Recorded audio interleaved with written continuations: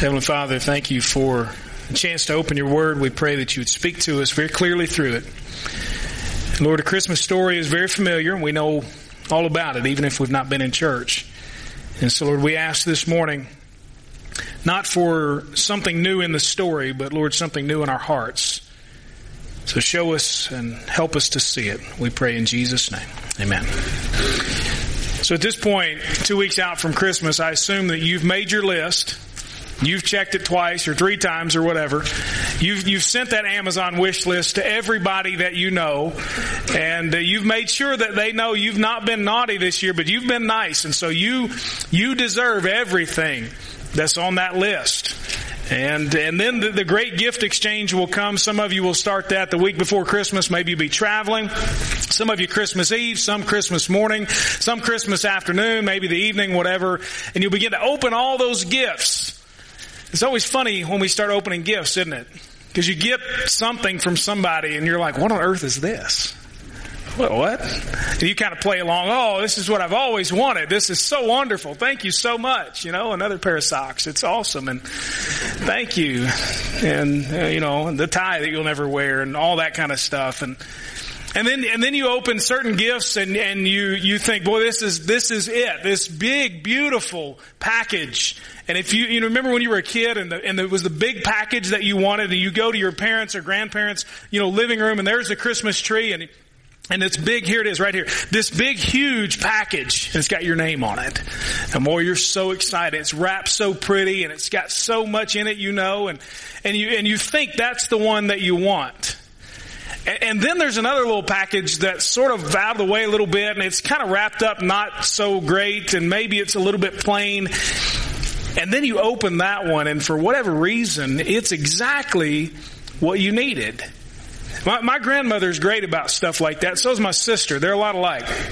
They give gifts to where inside the package is lots and lots of stuff, and you open one which contains something else to open, and on it goes. And so they've got this thing wrapped up, and over you just open something new, and it's one thing after another that you didn't even know that you needed. And that's the way that the best Christmas gifts are. And when I think about the Christmas story, when I think about the manger scene, the nativity, when I think about Jesus being born and placed there in that manger, in that stable, that's what I think of. It's not the gift that's so huge and so wrapped up, so pretty that we think, oh, that's the one that I want. It's the one that we open and realize I didn't even know that I needed it. And that, to me, is the Christmas story. It comes in very plain packaging. The baby in a manger, in a feeding trough, as it's rendered in the version we'll see this morning. But it's the gift that just keeps giving and giving and giving and giving. We're in a series called What Christmas is All About. Linus to Charlie Brown. I can tell you what Christmas is all about, Charlie Brown. And he goes on to quote from the King James, a monumental feat for any young person, by the way. The King James Version, Luke chapter 2, verses 8 through 20. I think he went through verse 14, but still, a monumental thing for a young person. He quotes to Charlie Brown, I'll tell you what Christmas is all about. And he goes on to tell him about the shepherds and how they were out in the field keeping watch over their flock by night. And lo, an angel of the Lord appeared to them, and they were sore afraid, he says. But the angel said to them, fear not, for behold, I bring you good tidings of great joy, which shall be for all the people. For unto you is born this day in the city of David a Savior, which is Christ the Lord. And this will be a sign to you. You will find the babe wrapped in swaddling clothes and lying in a manger. And suddenly there was with the angel a multitude of the heavenly host, praising God and saying, glory to God in the highest, peace on earth, goodwill toward men. It says that the shepherds ran off and they found the baby and Mary and Joseph, just as the angel had told them, the baby lying in the manger. I want to look at that this morning. The baby in the manger. Jesus, like I said, he comes wrapped in a pretty plain package. I mean, this is God himself leaving heaven to come to earth, and you would think that not only would there be angelic announcements, but there would be parades and there would be a big celebration, and everybody would want that gift that's wrapped up so pretty. But there he is, a baby in a manger, in a stable, because the Bible says there was no room for them anywhere else.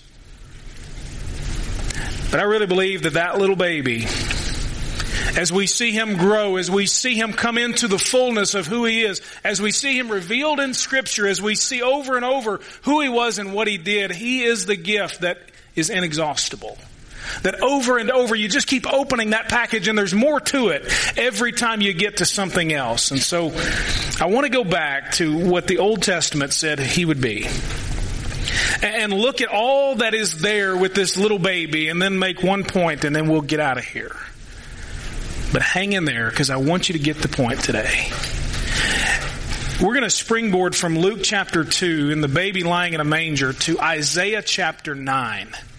I want you to turn with me. It's over in the Old Testament.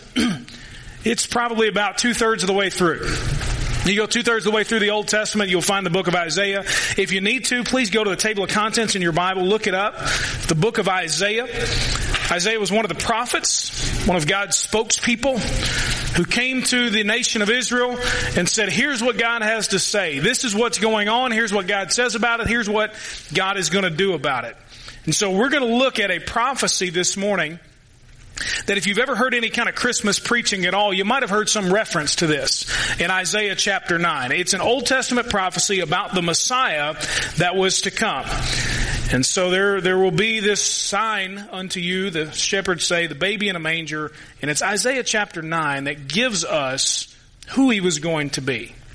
Now, in these days when Isaiah is writing this, there was some tough times for the nation of Judah back then. The Assyrian nation was gaining some strength and they were threatening, and it was a difficult time. It looked as if everything was going to fall apart and things weren't going to go so well for the people of God. And so Isaiah has given a word to them, and this is a word of encouragement, a word of hope, and he's given them some kind of hope that one day God is going to change everything. So look with me in Isaiah chapter 9. Look at verse 1. Nevertheless, so he's saying in spite of all this stuff that's going on, in spite of all the threat to the nation, in spite of everything that looks like it's going to collapse on you, nevertheless, the gloom of the distressed land will not be like that of the former times when he, that's God, humbled the land of Zebulun and the land of Naphtali. But in the future, he will bring honor to the way of the sea, so that the land, or to the land east of the Jordan and to the Galilee of the nations. What he's saying is one day things are going to change. Now imagine getting this word when it's the worst possible time. Everything's going wrong in their lives and in their nation. And it looks as if all the promises of God are going to go by the wayside. And Isaiah shows up and says, hold on. Got a new word for you. Got a word of hope. The gloom of the distressed land, it's going to go away. One of these days, things will be different. And then verse 2. The people walking in darkness have seen a great light. On those living in the land of darkness, a light has dawned. Now, I referenced this a couple weeks ago. This is the idea that one day, in the middle of the darkness, God is going to do something from the outside to break in and bring light. Now, as much as the people of God wanted to think they were smart enough and strong enough to make something happen on their own, they recognized and they knew that it was going to take God doing something on their behalf. And so Isaiah says, one of these days, there's going to be a light that comes into the world. God is going to do something about the darkness that has fallen on them. Verse 3. You, talking about God, have enlarged the nation and increased its joy. The people have rejoiced before you as they rejoice at harvest time, and as they rejoice when dividing spoils. God is going to enlarge the nation. He's going to rescue them. Their boundaries will be increased, and joy will come to the people. In verse 4. For you have shattered their burdensome yoke and the rod on their shoulders, the staff of their oppressor, just as you did in the day of Midian. For the trampling boot of battle and the bloodied garments of war will be burned as fuel for the fire. One day all the wars will cease, he says. There'll be no need for the garments and the boots and the things of war. Just burn them. It's all useless now because God has brought victory.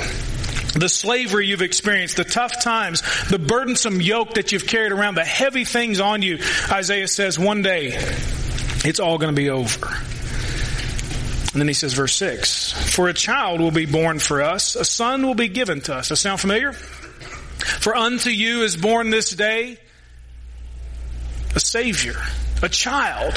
One day, he says, there will be a rescuer. One day there will be a Messiah who has been born. Now, in his time, there had been a sign that this was going to happen, and he was talking both about then and in the future. One day there will be this deliverer that comes. And this is where we kind of see the parallels here more with Jesus. And he talks about this child, and the government will be on his shoulders. The people in Isaiah's time, they were terrible governors. They were awful. They didn't know what they were doing, or they were just in it for themselves. And they were incompetent, and the leaders in governing the people were not doing the people right. And he says, but one day this child, this Messiah, he will govern. And he'll do it the right way.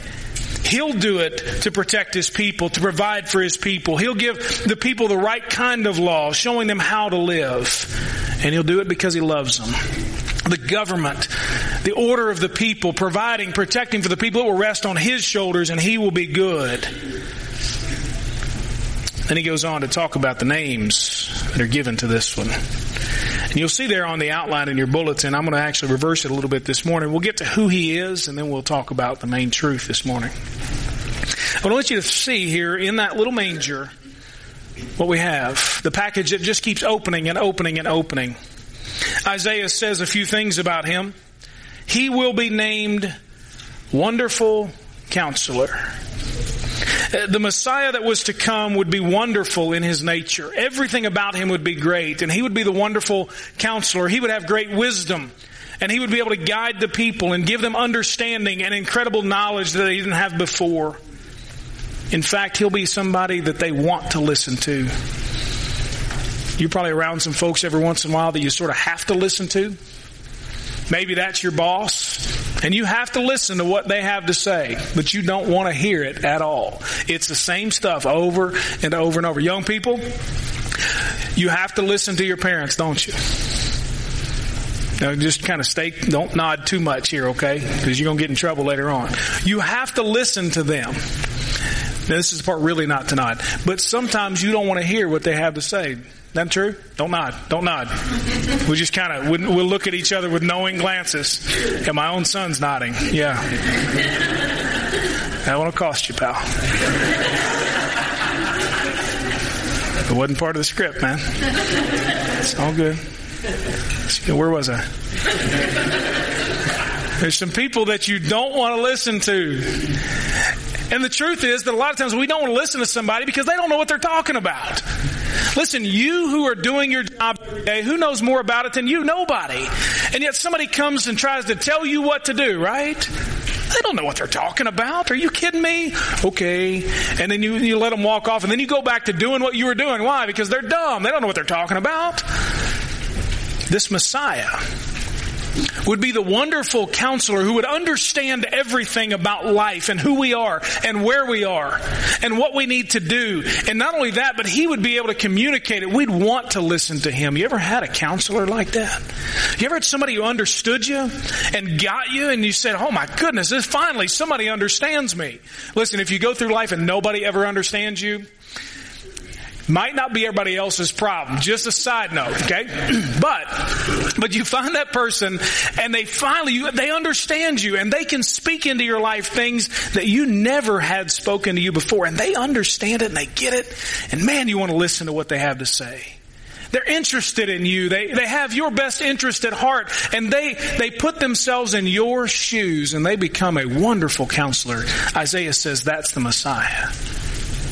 And when you look at Jesus, you look at someone who puts himself in our shoes. Paul talked about in Philippians chapter 2 that Jesus, he gave up his heavenly rights and he came to earth and he took on the likeness of a human, it says, and he humbled himself and he became one of us.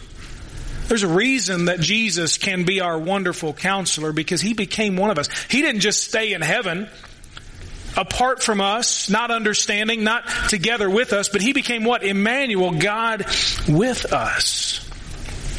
This Messiah, Isaiah says, would be the wonderful counselor, the one who can help guide us, shape our plans, steer us away from trouble, govern our decision making, all in his role as the wonderful counselor.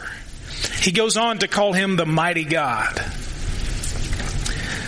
So this Messiah has as much strength as he has wisdom. Now, Isaiah doesn't mean to simply call him a godlike figure. Don't miss this. He means to use the terminology that equates the Messiah with God. When Jesus came to earth, I talked about this a little bit last week. He didn't come to show people just a better way to live or give them some good advice and a little pick-me-up and a self-help talk. He came as God. If you do not believe that Jesus is God, then you do not believe in Jesus. It's very simple. Jesus is God in human flesh. He is the mighty God. Isaiah prophesies and says this Messiah will be the mighty God. Now, there have been some important people used by God before. And there are some important people still used by God today. But there has only been one person who was God. And that is Jesus Christ. And He alone. And Jesus talked about that. In fact, He claimed that He could forgive sin. Do you know what they accused Him of? Blasphemy. Do you know why? Because what? Only God can forgive sin. That's the problem the Pharisees had with Him. Who are you to say that this man's sin is forgiven? And Jesus, by implication, tells them, well, you figure it out. Put two and two together, pal. Guess who I am? He is the mighty God. Over and over, Jesus talked about it, and He showed that because He is God, He had power over nature as He calms the storm, the winds and the waves obey Him. He had power over the spirit world as He forgives sin and casts out demons. And Isaiah could have stopped there, but he goes on. He calls Him the everlasting or the eternal Father. He is the wonderful counselor, mighty God, the everlasting Father. Every other ruler on earth has a temporary reign. Every one of them.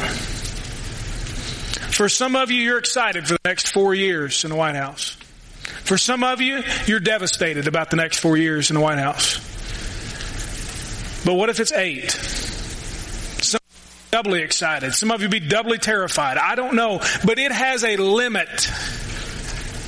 Even kings and queens die. Presidents serve out their terms and they move back to civilian life. Every ruler on earth has a limit, except one.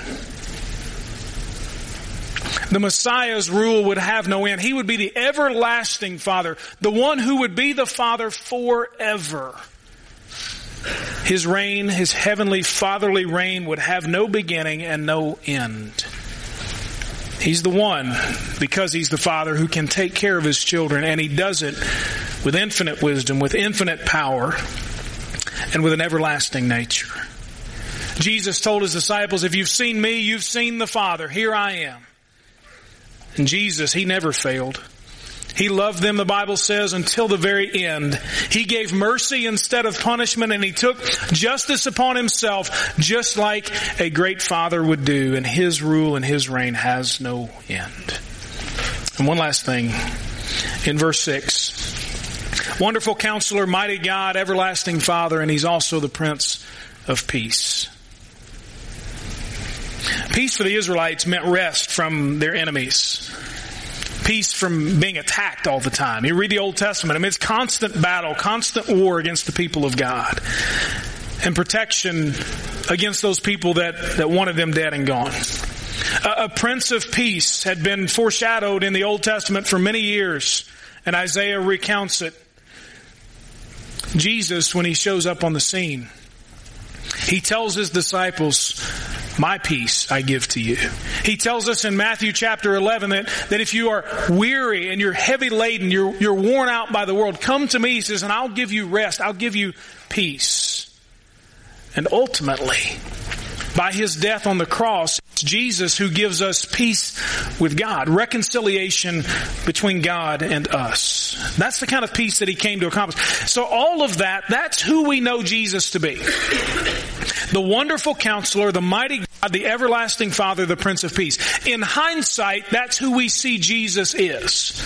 With the full revelation of Scripture, all 66 books, not just those in the Old Testament, we see Jesus here in the 21st century as believers in Him. We see Him as the fulfillment of the Messiah prophecies. That's who we know Jesus to be. But when He first showed up, He came in such plain packaging. such different packaging from what was expected that the people weren't sure if he was the Messiah that they really wanted. The Jews wanted a Messiah for sure. Many of them were expecting around the time of Jesus that it might be the time that the Messiah would show up. But I was reading this week, there's a New Testament scholar, his name is N.T. Wright, and he summed up the messianic expectations. Listen to this. He's done some research on it, and here's what he says that the Israelites were expecting in their Messiah. A few things. The Messiah would fight the battle against Israel's enemies, specifically the Romans. This would be a military leader. The Messiah would rebuild or at least cleanse and restore the temple that had been so decimated and desecrated over the years. He would be the one that would restore it. He'd build it back up so that worship could continue the way it had always been in the time of Moses. The Messiah would bring Israel's long history to its climax. They were leading towards something, and eventually they would get there, and this Messiah would be the one who would reestablish the monarchy just like it was in the days of David and Solomon. This great nation would be established. Dr. Wright went on and he said the Messiah would be God's representative to Israel and Israel's representative to God. They would have someone as their high priest to go through. And he talks about the prophecies in Isaiah that point toward this idea of a suffering servant. If you've read a little bit later in Isaiah, around the 50s or so in Isaiah, you'll see that there's allusion to and prophecy about this person who would come and suffer, this servant. And here's what Dr. Wright has to say. Some saw the servant as a Messiah, all right, but the suffering of which Isaiah spoke would be the suffering that he would inflict on Israel's enemies. Others saw the servant as one who would suffer, but this meant that inevitably in their eyes, that person could not be the Messiah. Do you see that what they thought they were going to get, what they thought they wanted, wasn't who Jesus was when he showed up? And that's why most Jews rejected him. He wasn't the Savior they thought they wanted. They wanted a man to rise to political and military power, to set them in charge of the political and military landscape of the day and to overcome all their enemies. They wanted the government to rest on his shoulders as he ruled from some great palace after he built a great temple. They wanted a wonderful counselor who would answer all their questions. They wanted someone on behalf of the mighty God who would crush all their enemies. They wanted an everlasting Father whose rule on this earth would never end. They wanted a Prince of Peace who would make everything new, and what they got was a baby in a manger. Think about it. It's absurd. I mean, in logical terms, it's absurd. God comes to earth, and he's a baby in a manger. But if we're honest, we're probably a lot like those Jews that rejected Jesus. Because if we're honest, Jesus isn't always the Savior that we think we want. Even as people who claim faith in him. I mean, what is it that you really want from Jesus? I mean, let's be honest with yourself and with God this morning. I'm not going to make you raise your hand. We won't go row by row here and say, this is what I really want from Jesus, if I'm honest. But what if we did? What if you go back to this passage in Isaiah and you just walk down the line here and you say the government will rest on his shoulders? What do you really want from Jesus? The truth is, most of us just want our particular political party to be in power, don't we? We just want the rules and the laws of the land to be exactly the way we want them to be. We want a wonderful counselor, all right? Somebody who just answers all of our questions, basically tells us what we want to hear, don't we? I know you're human, I'm human. Maybe I'm just preaching to myself this morning. These are the things I struggle with. When I look at Jesus and I say the government will rest on his shoulders, you know what I want? I want the government to do what I want it to do. I want Jesus to be in charge so that everything will be fine for me from that particular perspective. I want a wonderful counselor who tells me what I want to hear. I want a mighty God. You know why? So I can have some power. So I can be elevated above where I am right now in my life. I want an everlasting Father so that I can feel comfortable knowing that my daddy is taking care of me. and everything's going to be just fine, and I'm so comfortable in this world. I want a Prince of Peace. You know why? Because I want everything to go my way. Maybe you are a little more spiritual than I am, but this is what I struggle with when I work through this passage of Scripture. Who do I want Jesus to be? Somebody who puts the government the way I want it to be. Somebody who tells me what I want to hear. Somebody who elevates me to a different position. Somebody who just makes life comfortable for me. And somebody who makes sure that everything goes my way. That's the Savior I want.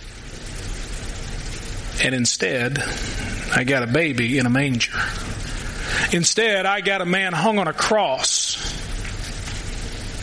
Instead, I got Jesus. Jesus isn't always the Savior that we think we want. Because He's the Savior of the manger and the cross. Those are the symbols of who He is. He's the Savior of the poor and the lowly and those who will humble themselves. Not the ones who want to elevate themselves. He's the Savior of the world, but not in the way that we expect or want Him to do it. He's not always the Savior that we think we want, but He's always the Savior that God knows we need. Because if you're honest this morning with yourself and with God, you know that it's your soul that first needs to be made new. We need to be recreated. We don't need first for our political party to be in power. We don't need first to have all the answers or somebody tell us what we want to hear. We don't need first to feel powerful and elevated to a different social status. We don't first need to be made comfortable, and we don't first need everything to go our way. First, we need to be saved from our sins and forgiven. First, we need to be made into new creations. First, we need to be reconciled with God through Jesus Christ our Lord. And then we can appreciate the plain packaging that He came in. The plain packaging of the manger and the cross. Then everything else takes on meaning. Then we see the world in a different way. Then we see what we need to hear in a different way. Then we see our wonderful Counselor, mighty God, everlasting Father, the Prince of Peace, rightfully. Then we see that the government truly does rest on His shoulders, that He's in charge no matter who's in power. Then we can pursue Jesus as all those things. The one in charge of the world despite what we can see. The one who truly does have all the answers even when they contradict us in our reasoning. The one who truly elevates us, not necessarily in our social economic status, but from where we were as enemies of God to sons and daughters of God. The one whose power is everlasting. The one whose peace passes all understanding. And so, the challenge, and in fact the roadblock for many people is, will we receive Jesus not for who we think we want Him to be, but for who God knows we need Him to be? Receiving Jesus means going the way that He came to us, and that is humbly. Those two symbols of Jesus, the manger and the cross, both symbols of humility, and in fact humiliation and sacrifice. Of leaving heaven to give up all of His heavenly rights, to come to earth, to be born to poor parents, teenage parents who at the time might not have even been married, who were facing ridicule on their own, to be chased around for 2 years, to grow up and to have confusion surround Him over who He is, and eventually for all of His friends to leave Him and for the nation of Israel to crucify Him. And He did it all. Paul tells us, humbling Himself to obedience. Obedience even to death on a cross. Receiving Jesus means going to Him the way that He came to us, humbly. It's only those who humble themselves, only those who humble themselves in repentance and faith, only those can receive the Savior that God knows that you and I need. Jesus, I've found, will not be molded to shape my life. And Lord knows I've tried. You ever tried that? Lord, I tell you what, it would sure be nice if you would. Boy, I tell you what, God, it'd be nice if you would do this or that. You ever tried to mold God into your image? You ever tried to tell Jesus, Lord, I'll tell you what, I'll be good so long as you do this, this, and this. Make that deal. Is that cool? You ever bargain with God that way? I've found in my life that I can do that over and over and over, and all I get is a sore head from banging it against the wall. It's all I get. Because Jesus will not be molded to shape my life. I must be molded to shape His. And when He shows up in the form of a baby in a manger, do you see the message? He's saying, I'm not going to conform to what you think you want me to be. I'm coming to be what God knows you need. And will you receive Him as that? And folks, this morning, I'm not just talking about the person here who might need to know Jesus for the very first time. And if you're that person and you've come to hear the good news of Jesus, let me tell you that no matter where you are, who you are, what you've done, what you haven't done, that Jesus loves you just the way you are. And He went to the cross for people just like you so that you could be forgiven of your sins and made new to have eternal life both now and forever. And it requires faith in Him. He says, come to me believing, repent and believe, and you will be saved. I'm not only talking to those folks, but I'm talking to who I probably feel is the majority of us here this morning. Folks who have already made that decision.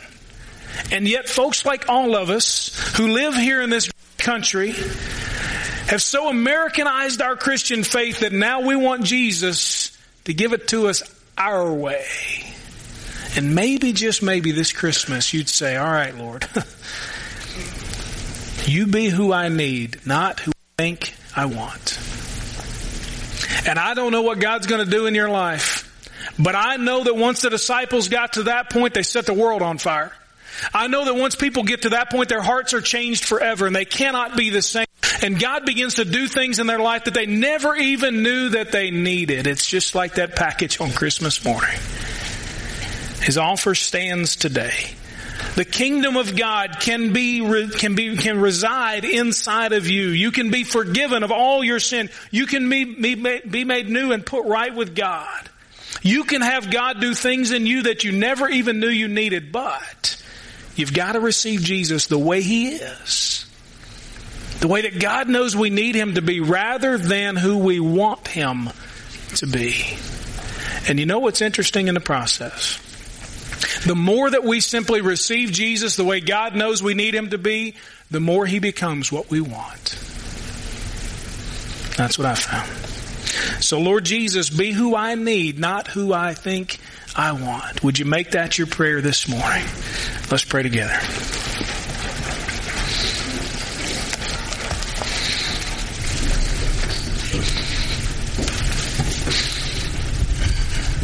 I pray you'll receive that baby in the manger, that Savior on the cross, for who God knows that you and I so desperately need Him to be. The Bible tells us, Jesus said, don't worry about all these other things, but seek first His kingdom and everything else will be taken care of. Would you make it your prayer? Lord Jesus, be who you know that I need rather than who I think I want you to be. Let Him change your heart, change your life. And then from there, let Him live out His kingdom in your life each day. Heavenly Father, I'm grateful for your word, for the challenge it is to my soul and my spirit and my life. God, I pray, Lord Jesus, that you would be the Savior that you know I need rather than the one I think I want. Whatever that may mean. Make it so, Lord, in my life. I pray in Jesus' name. Amen. Would you stand as we close with this song?